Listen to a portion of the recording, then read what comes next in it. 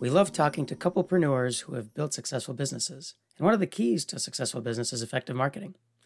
Luckily, Gabby and I run a B2B digital marketing agency called Proofpoint Marketing. Our team specializes in driving profitable revenue for technology and manufacturing companies by diving deep into customer insights.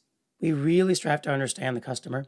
We build out the ideal customer profile and personas, and using that, we create highly targeted demand generation and performance marketing campaigns. We are offering a free consultation for our listeners. This isn't just a sales call, and it isn't us simply giving you a canned automated audit report. We are going to do our due diligence prior to the call. The plan is to talk about real marketing issues your organization is facing and discuss potential solutions. Head on over to proofpoint.marketing and get in touch. We look forward to hearing from you. Join us in Mixing Business with Pleasure, a podcast about loving your work and working with your love. Your hosts, Mike and Gabby, are entrepreneurs who have found their passion in both their personal and professional relationship. The pair who swore never to work with each other are now working happily together side by side in love, life, and business. Tune in each week as we feature co-founders who are also lovers and are proving that business and pleasure really do mix well together. Welcome back to the Mixing Business with Pleasure podcast, the show all about loving your work and working with your love. If this is your first time joining us, we're thrilled you found us. And if you're one of our longtime listeners, thank you for tuning in. Today's guests, Mike and Alyssa Kading, are married entrepreneurs who run a thriving apartment management company in Minnesota. They are also parents to two beautiful young daughters, one of them born during the pandemic. Mike and Alyssa have some great insight into what it's like working together, inheriting the family business from Mike's parents, and growing as entrepreneurs, as well as growing a company and a family at the same time. Their business, Norhart, has grown over 500% in the last decade, and we know you're going to gain some valuable tips as we dive into the secrets to their success. As business owners, they really value giving back to their community as a way to honor Mike's father, the original founder of the company. In addition, Norhart has been recognized as being one of the first apartment complexes in Minnesota to provide smart apartments to its tenants. Mike and Alyssa's ultimate goal in all they do is to create a better way for people to live. As a side note, we do want to mention that unfortunately the audio quality on this episode isn't the best. However, the content of the episode sure is. So sit back and enjoy the show. Thanks so much for tuning in. All right, we've got Mike and Alyssa Kading with us today. They are the owners of Norhart. They manage a number of properties here in Minnesota. And guys, welcome to Mixing Business with Pleasure. We're glad to have you. Yeah, we're glad to be here. Yeah, thanks for having us. So we like to start off the conversation, just kind of get our creative juices flowing. We ask all our guests the same question, and I love these answers because we get so many very wide variety of them. And we've noticed that what you say in the beginning somehow ends up becoming a thread throughout the whole conversation, whether that's intentional or not. We always get some great answers. So work and love are 4-letter words, and they're the premise of our call today, work and love. So we'd like to ask you guys, what are your favorite 4-letter words? For me, it's probably life. Life is so short. We only have so many minutes in this life, and the ability to use them to the best of our ability to make the biggest positive impact for us that we can in this world. For me, just the chance of having this life is pretty amazing. I love that. Are you very strict on the 4-letter? Well, since we're actually not. Since you ask, we're not really. It can be a 3-letter, it can be a 5-letter, but let's just say 3 to 5-letter word. Okay, that I can do. I think joy, because joy is so often a choice that we have to make, and not always an easy one. I love both your words. Joy and life, those are beautiful words. And those are words that I think are ones that we can all appreciate and spend a little bit more time reflecting on that, especially, this year, 2020. Let's not even get started about that. But thank you for sharing with us these beautiful words. And I look forward to seeing how they end up becoming themes for this conversation. Our next question is, what came first, business or love? Actually, love, but before that, friendship. Oh, okay. So tell us tell us a little bit about your friendship and love story, and then into the business side of it after. Sure, I guess I'll start. I'll let Mike kind of go for it from there. We actually met in fourth grade, Columbus Elementary, up in the northern suburbs of the Twin Cities. We knew each other through elementary and junior high. We were both kind of the academic types, so we were all in the advanced type classes together.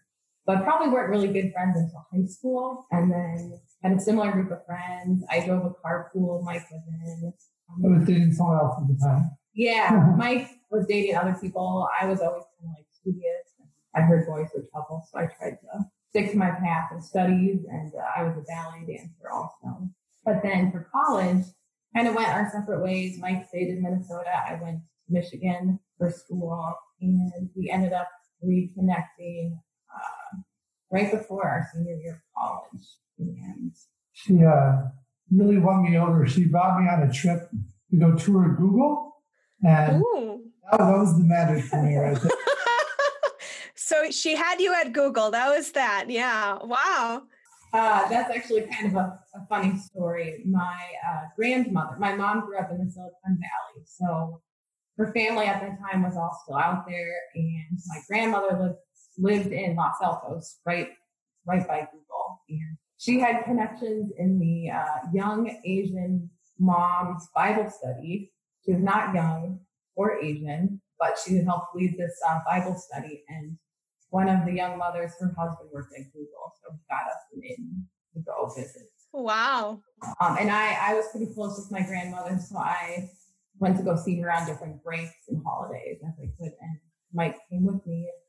We weren't officially dating at the time, but that, I guess, tipped it over. That was the beginning of it. So that trip to Google, awesome.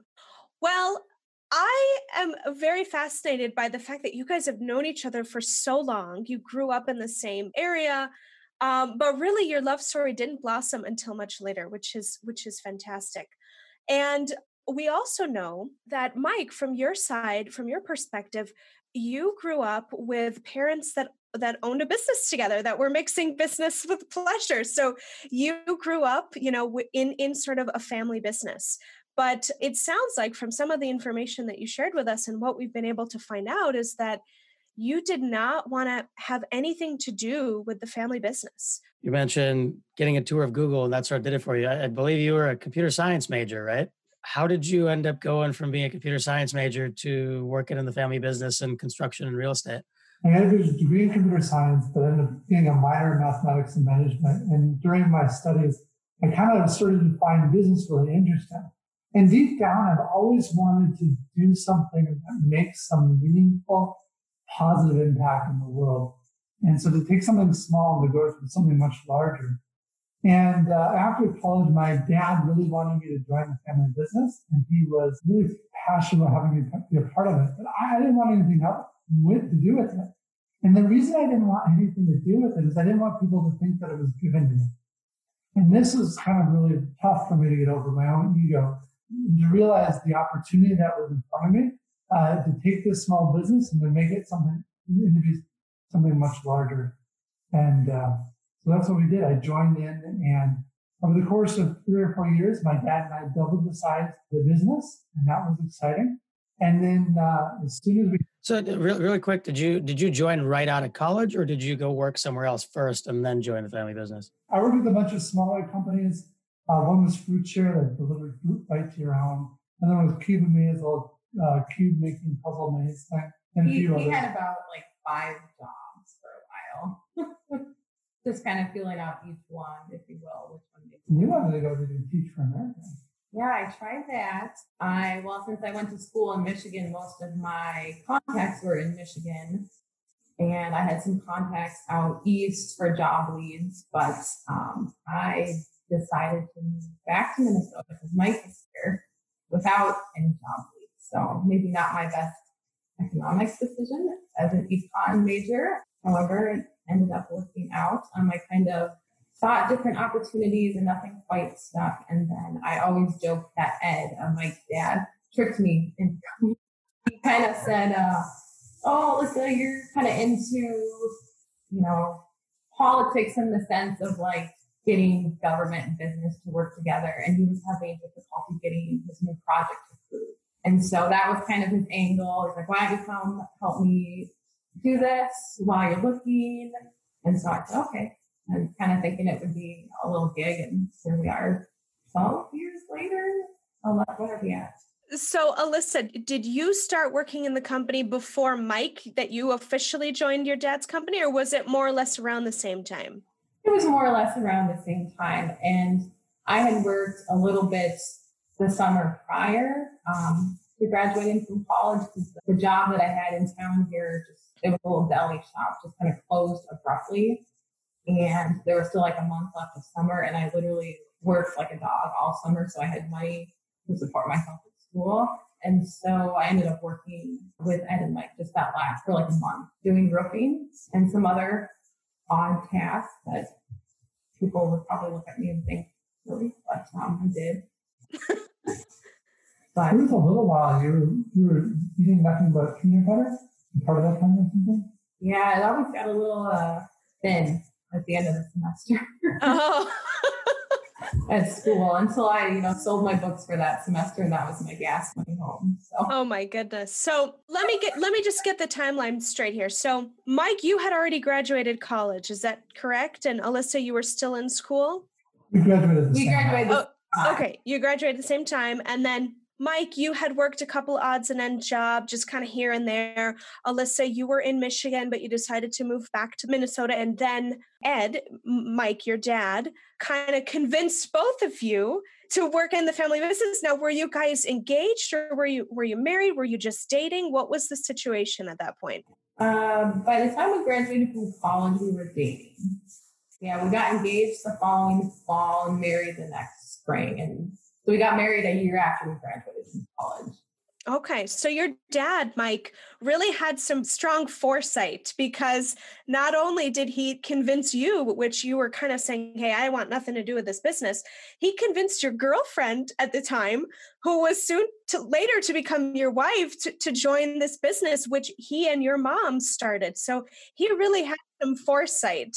I want to dig into that. We've had a number of couples on the show at this point, and a number of them have, started working together pretty early on. But I don't think we've had anybody that, was out of college, just dating still, and then started working together. Were there challenges? Did it help prepare you for what, the rest of your life was going to be like? I'd love to dig into that a little bit. Not initially, but after we kind of got the project approved, when I kind of felt like that's where my time here would end, I kind of wasn't sure if this is what I wanted to do. So that was just my own figuring out I want to do this. Is it the right move? Because Mike and Ed have this way of kind of throwing you in the deep end and being like, hey, you're smart, go figure it out. So that can be very overwhelming, especially when you're kind of faced with tasks you don't really know how to do. I did figure out most of them, but not without, making some mistakes. Yeah, we had a point a couple years in where we both were pretty certain we were going to go do something else. Because Mike applied to business school. So that would have been very, very different for our lives. I'll go back to the original question. And it's kind of interesting because in general, I think it's been a pretty good relationship working together. But I can be very intense and overbearing. And Alyssa is super nice and caring, and so that's been kind of a challenge to kind of Well, you're nice too, Mike. I think don't sell yourself short. Yeah, it's been kind of a challenge to learn that and kind of wrestle through some of those things and kind of be honest about ourselves. It's kind of an interesting journey that you go on. You start off with kind of half knowing that you may have some of these quirks about yourself, and you hope nobody else really knows. And then there comes a point you realize that everybody knows. And then you need to kind of be open and honest about that to the point that you can get to a point of joking about it and being open and transparent about it. And nobody knows more of those quirks than your significant other. Yeah, exactly. I'm curious from each of your perspectives, sort of, how did you get through that? Because it sounds like it wasn't easy, right? For either of you necessarily. And it's family dynamics. There's the business dynamics. There's the, hey, we're not even married yet kind of thing. talk through that. Like what were... And I will add a quick point that both your mom and dad, Mike, were working in the business, correct? So you have your mom and dad. Now it's you and your girlfriend. So what was that dynamic like? Was it hard to separate sort of the family from the work? And what strategies did you guys do to ensure that your relationship, not yet solidified with a ring, would get to that point? There's probably one area that I certainly don't do very well, which is that work-life balance. I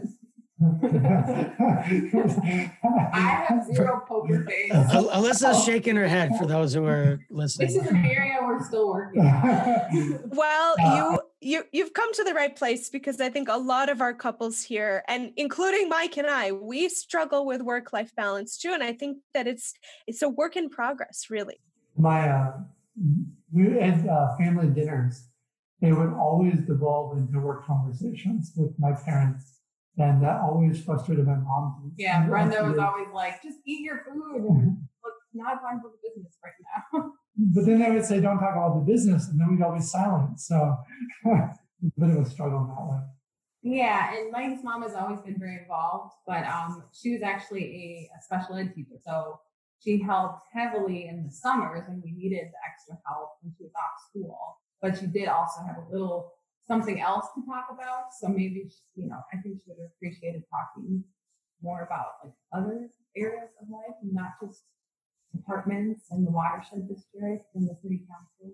How did this affect your relationship, being boyfriend and girlfriend? You reconnected after all these years, and now all of a sudden you're both working together. Alyssa, you alluded to the fact that there was a point where you both said, yeah, we're not going to do this long term. What was sort of the thought process behind that? I think it's what I mentioned earlier. Mike wanted to go to business school, get his MBA. And I wasn't sure I was capable of doing the job, but I wasn't sure if I loved it. And that was the second, moment I'm talking about was a few years in after we were already married. And I don't remember exactly what it was I remember having a conversation about it one night. Saying, is this really what we want to do for the rest of our lives? And after a little while, we eventually came to the decision where we wanted to be. Yeah. So this is an interesting point, because you've come full circle, right? You met at an early point in life, you reconnected, you guys start a relationship, you enter into the family business, but you're both thinking, ooh, you know what? I'm not so sure. Maybe we'll give it a try. You get married, you start your relationship, but then something catastrophic happened and you tell me if this is a fair assessment, that sort of solidified your position to want to continue working in the family business. Is that accurate? And then Mike, can you share a little bit about that moment with us? Yeah, I would say that our desire to stay in the family business was solidified before this event. But this event really hammered home, this is where we're going to be the rest of our lives. And that is that one day we had a call from a banker, and the banker said, hey, one of your checks bounced. And none of our checks have ever bounced the entire time we've been here. What's going on? And it turns out my dad had written a check out of his account that he was never writing money out of. What's going on there? We went back to see him that night, and it was really clear that something wasn't right in his mind. He wasn't forming sentences the way he normally does. And we went back with my mom that night at home and just kind of watched him. And the next morning my mom called me and said something was really not right. I came running back to my house, and my dad was just not my dad. We did that little test where we held up his arms, and he couldn't hold up his arms properly. And we said, we need to go to the hospital right now. And he refused. And I rarely cry in my life, but I just burst out in tears in that moment. And that was enough to get him to go. And it turned out he had a major stroke that was caused by a brain tumor. And which we didn't know he had. Yeah. And so by the end of that night, he just wasn't the same person anymore. And then he had to be in kind of like intensive care. And in 6 months, then he passed away. Wow. Wow, I'm so sorry for that. And thank you for sharing that story. My dad had a stroke as well, but he was in his 50s. And I will never forget that moment of the realization that something was not right. Because as children, I mean, and we're not children, we're adults, but growing up, I always looked at my dad as sort of this impenetrable force, this man who could not be shaken, and then you see your parents go through a major health crisis and it really just shakes you to the core. So I can certainly relate to that. And I know Mike also, his dad went through a pretty serious health scare. So we can absolutely relate to that. I know a lot of our listeners out there that are our age, that have parents that are in their 60s and 70s at this point, can also relate to that. So your dad, unfortunately, was very sick, was very ill, unbeknownst to the family. It happened sort of very quickly. During this time, obviously, there's a family crisis. You guys are probably rallying around your mom, rallying around each other, trying to support your dad. What was going on with the business and what was kind of going through your head at the time in terms of how do we balance this? How do we make this all work? This is probably the worst period of my life completely. Because literally overnight, now I'm the one running the business. Literally overnight. We had to Was there a succession plan in place already, or was this totally like, oh crap, what do we do? It was more of shoot, what do we do? He was still, doing a lot of the money and the loans, and so all of a sudden we were like, we have a payroll. How do we pay people? We don't know how to do that. And to my dad's credit, he had been handing the business more or less over to me over time, but there were definitely elements that we hadn't taken over control and managed that. And we had a major project in a 112 unit apartment project that we were getting approved through the city council at this time. And that project was not going well. And it was really, really rough for many sleepless nights as we kind of worked through how to get through that. Because I think they looked at us, and probably to a degree rightly so, which is, can these pipsqueak kids actually get this major project off the ground and built and running in the city well? Yeah, we had lost our face of wisdom in that. Well, they just looked at us like, you guys are like, how old are we? We're 33 now. This was a while ago, but you guys are in your 20s. You know what you're doing. What does it take to get a 112 unit apartment building project off the ground? Like, what does that entail? Years of work. 1 to 2 years. You have to go develop all the plans. You have a pack of paperwork that's pretty massive. You submit it to the city. There's a review process with the city. You need to go to the planning commission, which is basically bringing all the neighbors together. And neighbors never like new projects. So when you're upset with all these points and you're meeting with neighbors in the neighborhood, try to convince them to actually let us build the project. We actually got denied at the planning commission meeting. We're going to go back to the drawing board and resubmit. And then then you have to go to the city council, and the city council either votes favorably for it or not favorably. But it's a lot of meeting with politicians and trying to convince them it's the right project. And neighbors. They were really uncertain. Initially we did not have staff support, and that was not good. How big was the company at the time? Like, how many employees were there? Was it just you two and then contractors and whatnot? About 20 or so employees at that time. And just for perspective, how many employees do you guys have now? 70. Wow. Awesome. Okay. Awesome. So this was a very pivotal part of your lives. How many years ago was this? Was this like a couple years ago now? It passed in January of 2015. 2015, so 5 years ago. July of 2014. So Okay. It is not fair when people that we love pass unexpectedly and so unfairly. That is truly a loss to you and a loss to Norhart, the company that your father built. But I know, Mike, that looking at some of the work that you've done and the videos and what you've put out there since your dad's untimely passing, you have really solidified his memory and his legacy. And so I want to talk about, not at all to minimize the pain that you both have gone through and that your family has gone through, but I'd like to, if with your permission, let's talk about some of the really wonderful things that you have done, because from what we understand, what you're doing at Norhart is kind of cutting edge. You're doing things that a lot of apartment complexes are not doing, or if they're doing, it's for very, very high end, very luxury, to the point where it's unaffordable for the average person. But you guys, your values and the culture that you bring to Norhart is really inspiring. And I think that that story is one that I'd love to focus on. And I think that also our listeners will be able to get a lot of really wonderful advice and wonderful perspective from you guys. So let's talk about where Norhart is today and what are some of these awesome things that you guys are doing. On a deep level, our purpose and the reason why we exist is to create a better way for people to live. And that's the heart behind everything that we do. It really is. We have a mission, which is to build and manage quality apartments. And we have our values, which describe the kind of people that are here. And then we have our strategies that we execute on to actually achieve some things that are hopefully pushing the whole industry forward. And so one of those that people often like to hear about is the technology. In fact, 10% of our staff are software developers, which seemed a little bit odd for a property management company. But when we dug into the technology that was out there for apartments, it just wasn't very good. And we realized to do a great job at it, we had to build this infrastructure itself. Probably the most important lesson that we've been learning is about the importance of building that right culture. And foundationally to that is building the right team. You know, my dad passed away recognizing my own weaknesses and starting to realize that if we're going to do this and do it well, we have to have amazing people.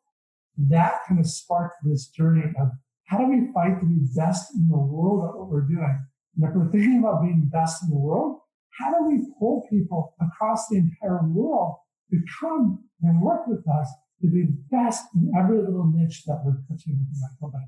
And so that's just been an adventure. So I'd love to dig into that a lot more, actually. So it's very clear just based on how you're describing and, you know, where the business came from before you, et cetera, that, you know, that mission and the culture are very much central. From our experience, Gabby and I have our own business and whatnot, and we know a lot of other entrepreneurs. I think what you generally find is, especially when entrepreneurs are starting out, what they struggle with, it's hard enough to find your why, but it's extremely difficult. And where I think most go wrong at one point or another is operationalizing that why. And it seems like you guys have really got that down. So I'd love to talk about, how did you do that? What was the process for creating that operational plan for the mission and the vision? And what would you recommend based on the mistakes maybe you made going through that process for others that are starting out? Yeah, wow, you could be a whole book written on this. It's been a lot of little changes over time to get us to where we're at today. But I would say number one is you need to know your purpose, your mission, your values, your strategy, your goals, and then we have another section we call habits. And so one of the ways we kind of make that real for everyone at the company is the onboarding process. We go through all of that information. It comes right from me. We spend an hour and a half together with every new hire. And then there are things like little cues, like in our office, right over there in the other room. We have our purpose and mission and values are written up on the walls in a way that are very plain to everyone who walks in the room. But then there's a lot of little things, like how do you inspire reminders for it? Like we have shout outs. And so people can put shout outs on our board. And those are things that other people do well, and it can be associated with specific value. We have the Norhart Insider, which is an email that I get sent out from me every month. Each team will actually go through that whole structure I talked about: purpose, mission, values, strategies, and goals, and actually see if they can kind of remind people what those are. But I think fundamentally, it's about how we're making decisions. And so when decisions come up, we ask ourselves, okay, is this decision in line with our purpose and mission and value? And there's just a lot of little things constantly being done to reinforce those principles throughout the organization. That's awesome. I want to reiterate something that you mentioned. So you said purpose, mission, vision, values, goals, and then you said habits. Am I getting that correctly? Purpose, right? Mission, which is what we do. Values, which is who we are. Strategies is how we accomplish that. Goals is where we want to be and by when. And the last one is habit. So is this a framework that you developed, or how did you take this framework and bring this into the company? I was going to speak to that. Going back, so we developed all these because we went through a process called EOS, Entrepreneurial Operating System, based on a book called Traction and something else. But we started that, I believe it was the beginning of 2016. So we had a year of just being like tired and run down and overworked and not always getting the results we wanted. So we decided to get an EOS implementer, which is an outside person who works with you. You go through all this stuff to set you on a good path, and then you meet with them every quarter. And so we worked with an EOS implementer for almost 3 years. We just recently started self-implementing, they call it, where you still have the meetings and you still have the structure, but you run it on your own versus bringing in an outside person. So were you looking to kind of transition to EOS prior to bringing on the implementer and you weren't being successful, or when you decided to do it, that's when you brought in the implementer? Can I just give a little bit more context to this first? If we back up just a little step, one of the things that we're fighting to do again is be best in the world. And so we go out there and we look for people doing different things, little niches like marketing, revenue management, construction management, property management, even overall business management like EOS. And we'd say, okay, who's doing it best in the world? How do we pull that in? So EOS is a part of it. But I'd actually say that the purpose, mission, and values fundamentally didn't come from EOS. It actually came from a meeting that I had with a guy named Dale Peterson. Have you guys heard of Eaglebrook Church? I think I've heard of it, yes. Kind of ignoring the religious aspect, just the fact that they've had a tremendous amount of success. They're one of the largest churches in the entire country. And Dale Peterson was the lead strategic thinker behind that organization. And I remember one day, just happened to get a chance to have lunch with him. I sat down with him. He was like, how are you doing all this? And he looked at me and he said, Mike, what is your purpose? Well, that's obvious. You build apartments and you rent them to people. Like, no, Mike, no. I have a purpose. That's your mission. That's what you do. What really is your purpose? Why do you get up in the morning? And for me, that was the start of this journey of what does this actually look like for our organization. I think that's amazing. And the one thing I'd love to call out is I think a lot of people sort of get stuck in, oh, who do I ask advice from? Well, I got to go to other property managers, or I need to go to other people in the real estate space because clearly they know what they're doing. But I think some of the most successful entrepreneurs are able to take lessons from something completely outside of their main business and apply those concepts to what they're doing. I think that's where real success gets made. I think that's something I just want to make sure to point out because that's extremely important. I agree with everything you said, Mike, and what you said, Mike, the two Mikes here. But I also want to underscore this idea of purpose, because I think a lot of companies today, they have a mission statement, they have a vision statement. And if you're a really good company, you have values too.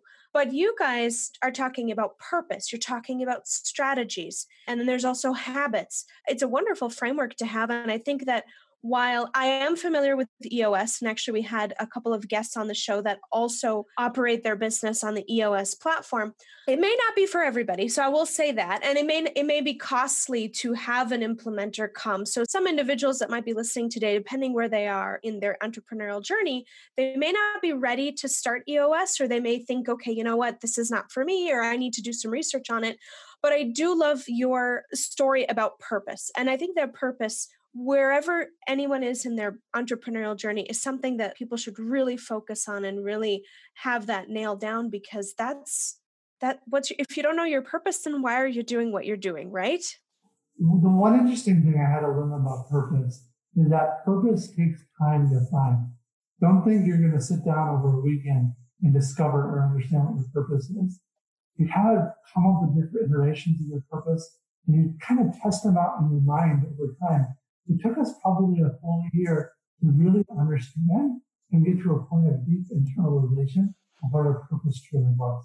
Can you share with us what your purpose statement is? Our purpose is to create a better way for people to live. Wow. When you say it, it's so eloquent and it sounds so easy and so, oh yeah, that makes sense. But you're saying that it took almost a year to come to that point. Before we move on, what I wanted to follow up on is there is kind of the company purpose and the business purpose, and then there's personal purpose. And I know for me, at least, that was at one point a struggle of how do you reconcile the two? And do they have to be the same? Do they not? Like, I'm curious on your thoughts, both of you really, does your personal purpose, does that drive the company purpose, or are they different? What does that look like? I mean, I guess they can be similar. We waited a long time to have kids. And so our oldest is only 2.5. So that's been a big transformation on personal purpose. I guess I'll have to stew on that one just a little bit more, right?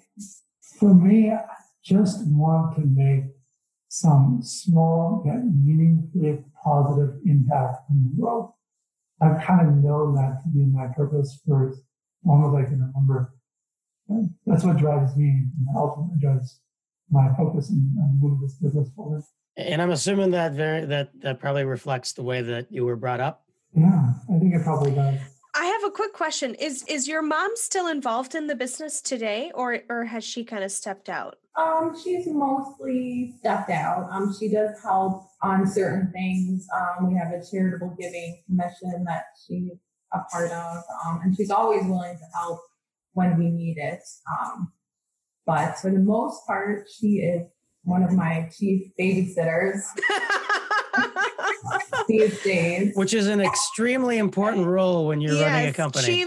Chief child care officer. Yeah, she and my mom do a lot to help us with the girls. I work part-time now since our oldest was born, but I do still work enough for I need in child care. That's wonderful. We're very fortunate that both grandmas live close by and are willing and want to help. So absolutely, we're in the same spot, and we couldn't do what we do without. Oh yeah, that, my parents and Mike's parents are both in the Twin Cities, so we're very, very fortunate for that. I wanted to get back to just tying up one loose end really quickly, because Mike, you talked about your personal purpose being about making a difference in the world. And I think we would be remiss if we didn't mention about the amazing work that you and that the Norhart Company does in terms of giving back. Can you share a little bit about your charitable arm in business? Yeah, we're really focused on trying to give back within our local communities.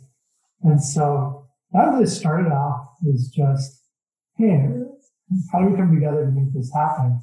And the staff really started some really neat ideas on their own. From things as small as putting little gift bags together and handing it out to all of our residents, and then even the neighbors in the community. The things like supporting high schools. We've done the scholarship program. We have high school students that come job shadow, and we've done work to support the homeless in their communities through direct money, but also raising supplies. And one of my favorite stories is that we had someone who suddenly found herself homeless. She was a young mom. She had a daughter that was only 6 months old and one that was 2 years old with her. But suddenly, just one night, overnight, she didn't have a place to stay. She contacted one of her staff, and the staff member put her up in a hotel room for that night on her own time. And then let us know as a company. We were able to post that on social media.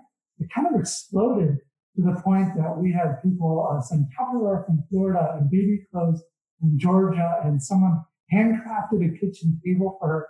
And within a matter of days, we had enough rent paid for several months, had her a place to stay. That was not just a place to stay, but an entire furnished place. It was really kind of a neat experience. Was that in one of your buildings, or? Yeah, we ended up placing in one of our buildings. That's amazing.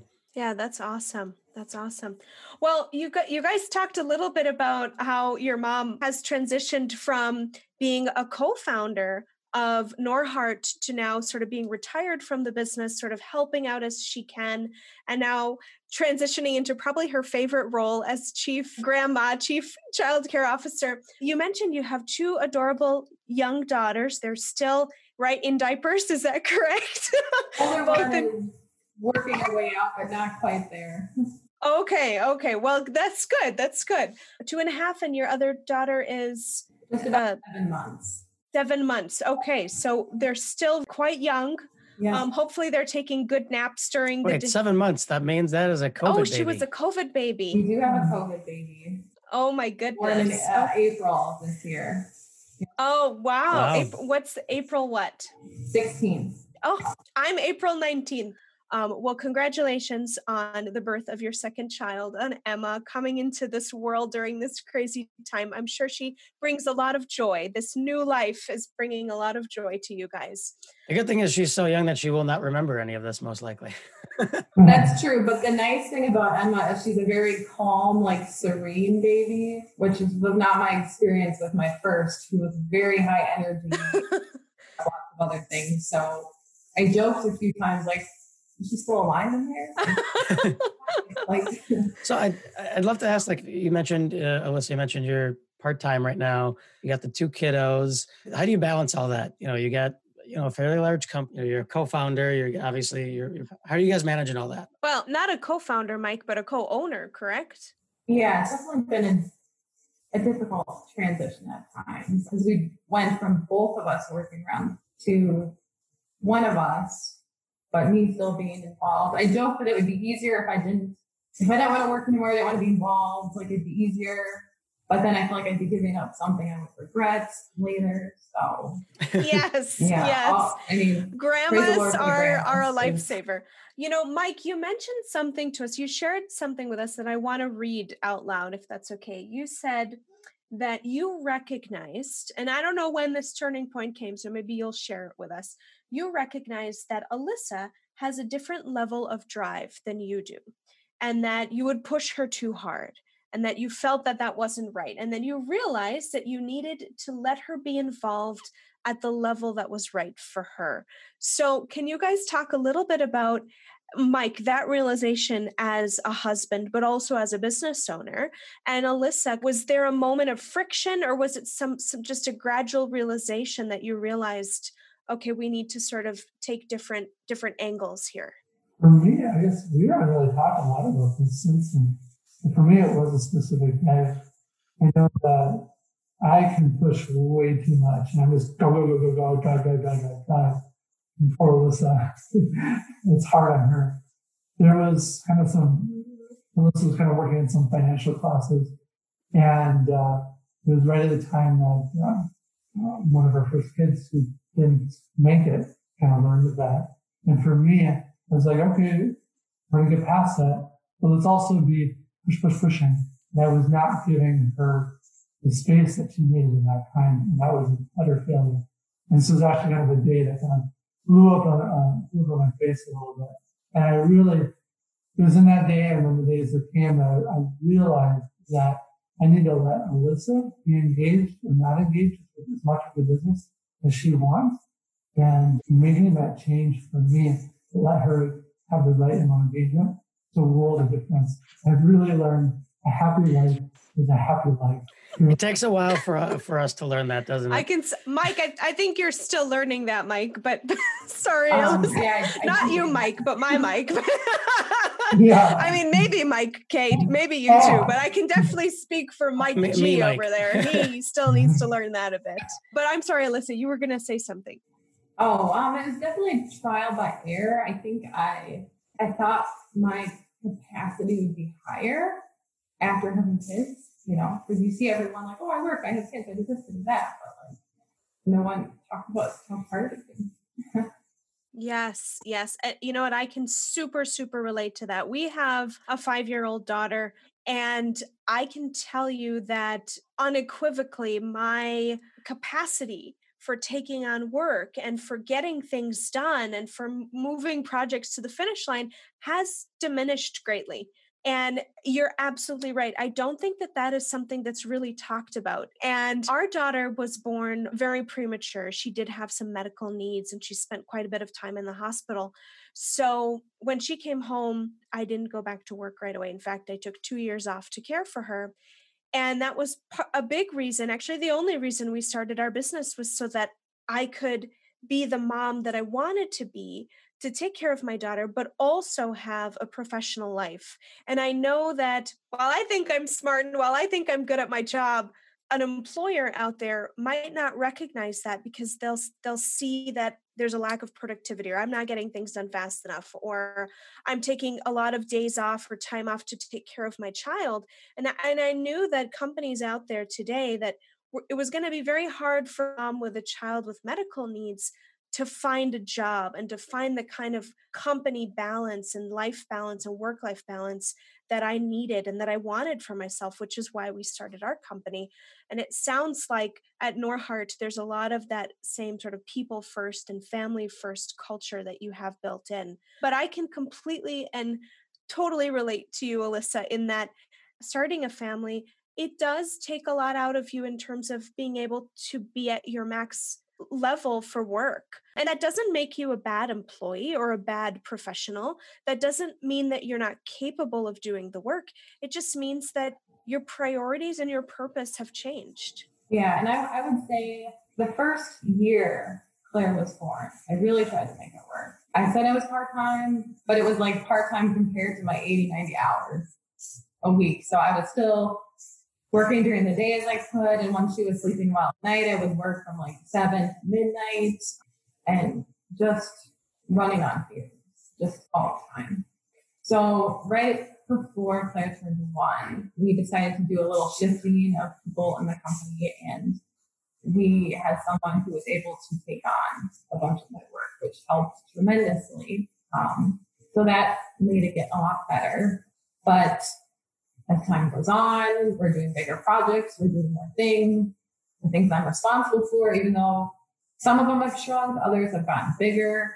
So we made the decision last year that we needed another person to take on some of my stuff, because some of my stuff just wasn't getting done. I was focused on the most important things, making sure those were done, but there's also a segment of things that should be done, can wait, but would be better off if they were done and those were not getting done. And then also a small segment was getting shifted to Mike because they just need to be done too. So we decided last year to hire another person, a higher level person to take on some of those tasks. So I think we're at a pretty good point now. You know, I feel like with the things that I do, it still ebbs and flows. Sometimes are busier than others. But with those two people bringing on, it helps a lot. And they both do a great job.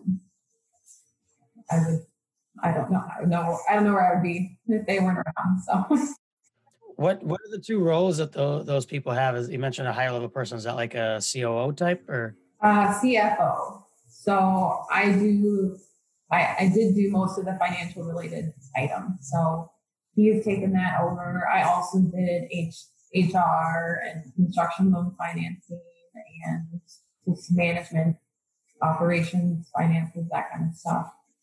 So he took on like the higher end of those things. But then with those, there's a lot of work that comes into like, just we're our own construction company. So we take in all those invoices, we pay them out, we have to submit for bank draws. So Megan that we had brought on, she had worked for us already, but that we shifted to work with me. She took on a lot of that stuff and some of the HR stuff I was doing. So it sounds like, well, first of all, kudos to you guys for coming together as a couple and saying, okay, you know what?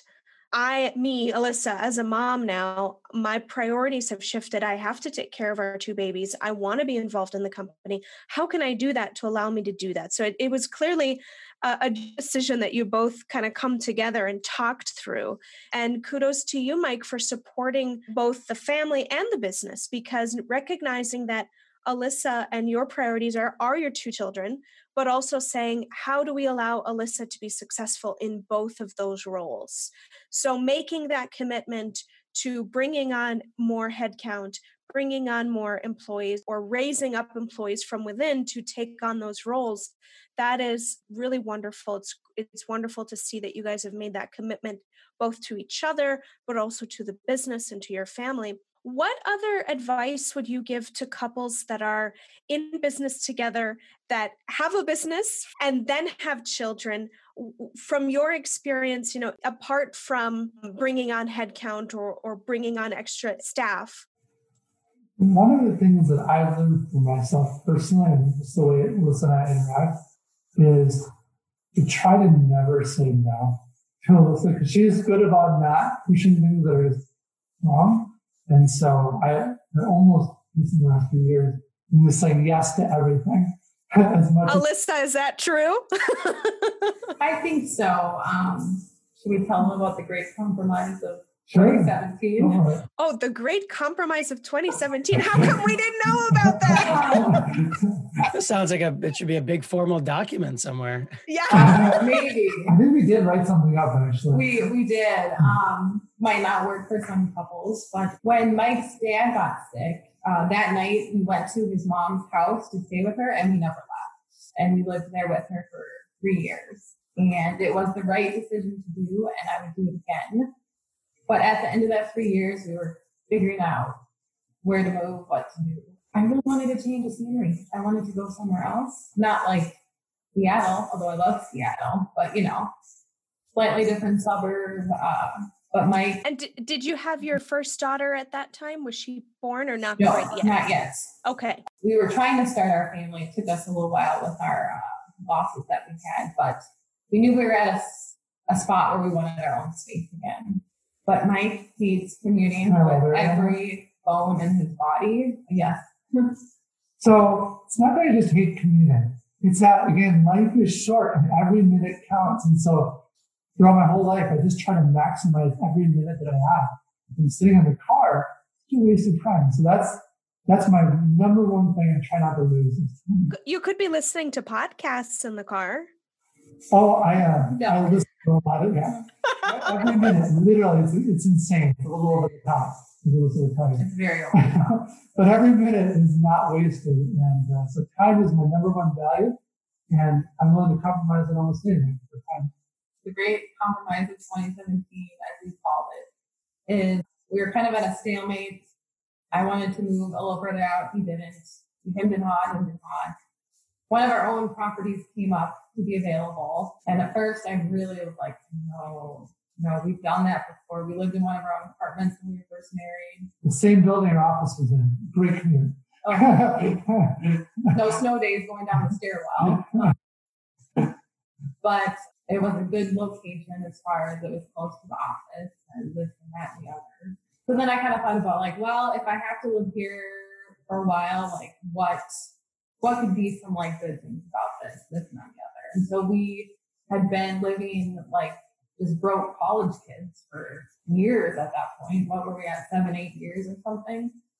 And so I said, well, if we're going to live there, I would like to get a couch. I would, like it sounds kind of dumb at the moment. So we agreed that like we could actually like get a decent couch to sit on and a couple other things. Knowing that we were trying to have a kid, knew like my traveling days would be more limited because we had done a decent amount of travel. So I wanted to have the freedom to do some traveling here and there. So that's what it was, And in retrospect, it ended up being a good spot for us because it's really close to both of our parents, close to the office, big enough for what we needed, but also like we didn't have the maintenance, we didn't have to do snow plowing, all that kind of stuff. So that ended up being a good decision. Until earlier this year, I went away for the weekend and left Mike with our toddler for the weekend. And when I got back, he said something to the effect of, I think you're right. I think we do need some more space. Number 2 coming in a couple months. So is there going to be a great compromise of 2020 now? No, we, at this point, we thought, well, we've been, married for over 10 years, together for 12 or whatever. Probably time to get like our own real grown-up house. So we still are living close, and I'm thinking about getting a self-driving car. So, so we're moving a few miles, but not too far. Hopefully in a couple weeks. That's wonderful. So big things happening in 2020, a COVID baby and now a house. That's huge. So congratulations to you guys. And that's a really good compromise. I mean, a lot of business owners, a lot of entrepreneurs sort of can sell themselves and can sell their product or their service because they use it, right? And so you guys have firsthand use case of saying, not only do we build and manage these apartments, but we live in them too. Right. And it sounds kind of superficial when I explain it, like how it happened, but And for the time Absolutely. I can relate to that because when we first got engaged, we moved in with Mike's parents it was for a year just to save money for a wedding, and we needed a second car and we wanted to buy a house at the same time. So we did that, and it was tough. It was difficult living with his parents, but it was the move at the time. And, we're in the best spot that we could be today because of that decision. So I can certainly relate to that.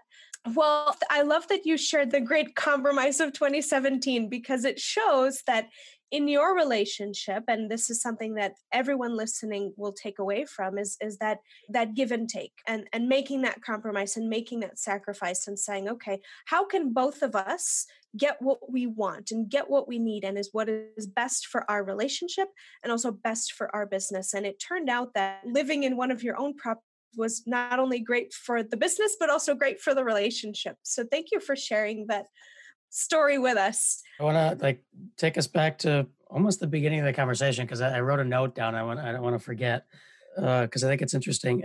Mike, you mentioned that roughly 10% of your staff is technology focused, which, as you said, isn't really typical for a business like yours. And I also heard you say in one of the videos I watched, I think it was one of your speaking engagements, talking about your, big, hairy, audacious goal of, owning or managing like 160,000 units, I think, in 40 years, roughly. Connecting those two, how is that technology aspect helping toward that? What is the strategy behind all that? We want to be best in the world, literally best in the world of building, managing quality apartments. So when you think about that, you think of like Olympian level people like Michael Phelps, for example. Well, could Michael Phelps have ever been best in the world at swimming if he also did soccer and hockey? And the answer is no. And so I think the most common question with this is, why are we investing in technology if we actually want to invest in the world of what we're doing? And the way we think about it is this. We're not going to go wide, but we will go as deep as we need to go, create that best right end experience. So we've sold out houses. We had a commercial. We sold that out. We sold mini storage out. And we've doubled down on technology because when we look at the technology that was out there and the customer experience that people were having with apartments, it's not very good. It's not nowhere near what it could be. Well, just for our listeners, like what kind of technology are we talking about here? Are we talking like the way people pay their rent? Are we talking technology within the apartments themselves, or all the above? So the best way to think about it is removing as much friction as possible in your everyday life. So it's as small as using your watch to unlock the front door all the way to your unit door. We're actually working on a system right now that reads, so as you're driving up to the garage door opens before you have to scan or hit anything. It just opens for you. It's on the online leasing process. We're actually just finishing up development. You can actually sign a lease, see a property in 3D, in like a 3D environment, see all the pictures, video walkthroughs, apply for it online, and sign a lease in something like 5 minutes. Wow. Was that project already in play before COVID, or is that something that you started doing because of COVID? It happened before COVID, and we've doubled down on it as a result of COVID. It's being able to control your entire apartment from your phone. We do sub-metering, so you can actually see your energy usage on a real-time basis. So think about that. You can see, like, try to reduce your own costs by seeing how different things actually running that in your apartment. Yeah, it's crazy. The list of stuff that they're working on is incredible. And it's just a lot of little things to make your life easy. Are you creating like literally like an online dashboard where every renter in your apartment can kind of see in real time their expenses and their stats, and everything is sort of controlled online? Is that accurate? Exactly. And they currently have access to a degree of that, and we have a lot of it built on the back end, but over the next few months, we'll be rolling out a lot more on the front end too. That is fascinating. Have you seen companies similar to yours doing things like this, or is this pretty cutting edge? This is really cutting edge. When we're looking at places for inspiration, we don't look at apartments, frankly. When I talk about going to different industries, we look at multi-million-dollar homes in California. That's kind of a place for inspiration. Another spot we're trying to do stuff similar is out in Singapore, I believe, where they have some more advanced technology usage out there too. But we go to international shows trying to see what are people literally doing on the very bleeding edge, and how do we incorporate that? That is fascinating. That's very, very awesome. Well, we have so enjoyed this conversation. We've enjoyed getting to know you and you sharing about your business, the cutting edge work that you guys are doing to really be the best in the world and giving people a place to live. We've enjoyed getting to know about your family. Thank you so much again for going so personally on a topic that is still very raw for you guys. Thank you for sharing that with us. Thank you for allowing us to be part of that. We've learned about your beautiful children and how you guys make that work and how you have come together as a couple, but also as co-owners in the business and said, how do we prioritize the business, but also prioritize our family? How do we maximize the time that Alyssa needs to be the best mom that she can be and the best co-owner in the business? So you've shared strategies with us on that. Thank you again. You kind of touched on this a little bit, but I'm going to ask it anyway. What are or is the next big project that you're working on, both for work and for your personal lives? I guess personal, we are moving into our first real house here, hopefully before the end of the month. So that's a big one. Yeah. Business. The biggest project deeper in our company is recognizing that in order to be best in the world, we need people in our company who are best in the world. And so we've been fighting and improving this concept called talent density. It's the caliber of people that are within the organization. And so that's been a phenomenal change to our organization. What was that term that you used, Mike? Talent density. Talent density. Okay. I stole that from the CEO of Netflix. But yeah, so we're working on increasing our talent density, getting the right, and just really phenomenal people here. It's been neat. I could tell you about the people here. It's just, it would kind of blow your socks off. But another big project we're working on is now we're just started construction on a 355 unit apartment complex in the North Metro. That's one of the largest in the city. That's exciting.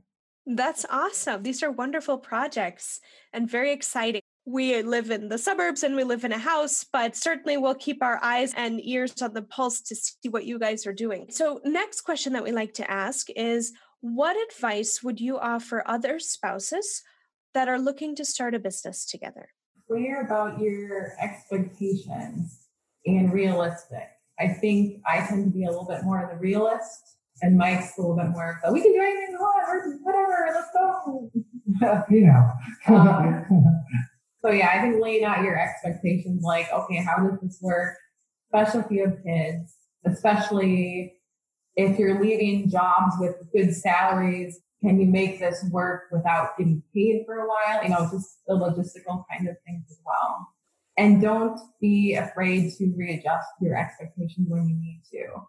Because I think sometimes you start off with a set and you just keep to that, but things happen in life and you have to be open and willing to adjust those as you go. I'd say as you're moving forward, there are points of friction, and it's easy to maybe let those points of friction build up in your mind and become a more and more painful experience. And you need to fight against that and openly communicate. Yeah, initially that communication over that point of friction is really hard, but doing that enough and regularly, it becomes easier and you end up building a much stronger relationship in the end. Those are both very, very good points. And I like, Alyssa, what you said about communicating your expectations and also not being afraid to change those expectations as you progress in the relationship and in your business. All right. So last question here. Alyssa, you're going to answer this about Mike, and Mike, you will answer this about Alyssa. What is the one thing or quality that each of you bring to your business and to your life that you couldn't do without? Well, we do make good balances to each other, certainly. I think Mike is just kind of that never-ending, energy and passion, plowing through, no matter what. I think we live in an age where a lot of times it's easy to just give up. Mike just doesn't do that. If he's going to do it, he's going to do it 100%. For me, it's obvious, and that is She is sincerely the nicest, people-focused person I have quite honestly ever met. And I think the people around her would say the same thing. And it's a really nice thing to have because that's not who I am. And I really appreciate having that balance in my life. And that person to say, hey, Mike, you're not being very nice. You're stepping up. I think I just had your text about that the other day. Yeah, she did. Well, Mike and Alyssa, we think you are both the nicest people we've had on the show. Thank you so much for sharing your story with us, and your passion is very contagious and very inspiring. If we have listeners out there and they're looking to get in touch with you, where can they find you? Social media or email? It's my social media accounts are just Mike Keating, most of my handles. And my Facebook is Mike S. Keating. Okay, excellent. And they can visit you on your website, norhart.com. Okay, excellent. Well, Mike and Alyssa, thank you so much for being part of this show with us. And we look forward to rooting your success on the sidelines. Thank you. Thank you, guys. Well, that was a fascinating conversation. We love talking to couplepreneurs who have built successful businesses. And one of the keys to a successful business is effective marketing. Luckily, Gabby and I run a B2B digital marketing agency called Proofpoint Marketing. Our team specializes in driving profitable revenue for technology and manufacturing companies by diving deep into customer insights. We really strive to understand the customer. We build out the ideal customer profile and personas, and using that, we create highly targeted demand generation and performance marketing campaigns. We are offering a free consultation for our listeners. This isn't just a sales call, and it isn't us simply giving you a canned automated audit report. We are going to do our due diligence prior to the call. The plan is to talk about real marketing issues your organization is facing and discuss potential solutions. Head on over to proofpoint.marketing and get in touch. We look forward to hearing from you. Thank you for tuning into another episode of Mixing Business with Pleasure. We hope you'll join us next week as we feature another pair of co-founders who are also lovers and are proving that business and pleasure really do mix well together. If you've enjoyed this episode, please leave us a review on iTunes, Spotify, or wherever you listen to podcasts.